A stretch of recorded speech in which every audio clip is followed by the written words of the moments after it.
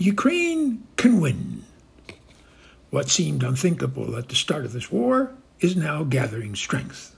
The distinct possibility that Ukraine can push back Russia and win the war.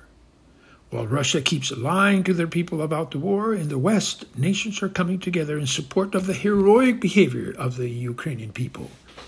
Volodymyr Zelensky, their president, has been untiring in his efforts to reach out to others, soliciting support for the war effort. Russia, meanwhile, has seen many of their people leave the country and has now summoned the help of Syrian mercenaries to help with their invasion. The widespread killing of civilians at the hands of Russian soldiers is now a daily occurrence, none of which appears to disturb the mind of Putin.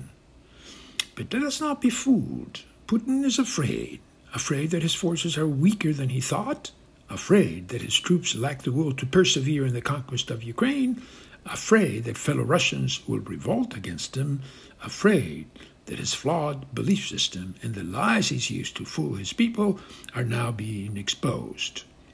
How long can he keep up the farce? Not long. Meanwhile, the West is coming together and realizing the enormous benefits of a Ukrainian victory. An example, a profound shift in the political alignment of the world. Every effort we now make will make a difference. Putin has begun to retreat and will likely become dependent on China, a nation showing its true colors in its aversion for democracy and the suppression of free speech.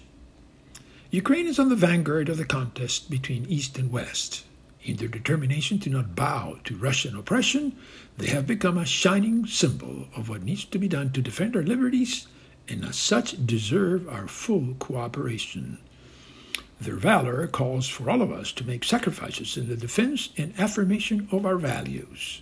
Circumstances have thrust them into the center of a battle that had been fought more quietly. Now it is fully in the open.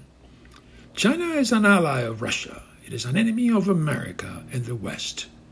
It wants to use whatever the West can offer to gain further power and then turn around and use it against us. We in the West do not need China. We will not lose the hope that the Chinese people can one day rise, just as Ukrainians are now doing, and defeat their oppressive leadership and the lies they now tell.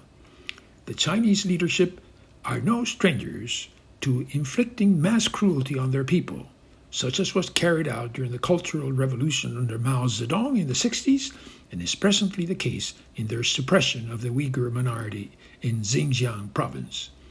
Ukraine is now the battleground for freedom in our world. Let us support them with all we can. Oscar Valdez, Valdez with an S, oscarvaldez.net, also on medium.com, anchor.fm, Buzzsprout, Apple, and Google Podcasts. Thank you and good night.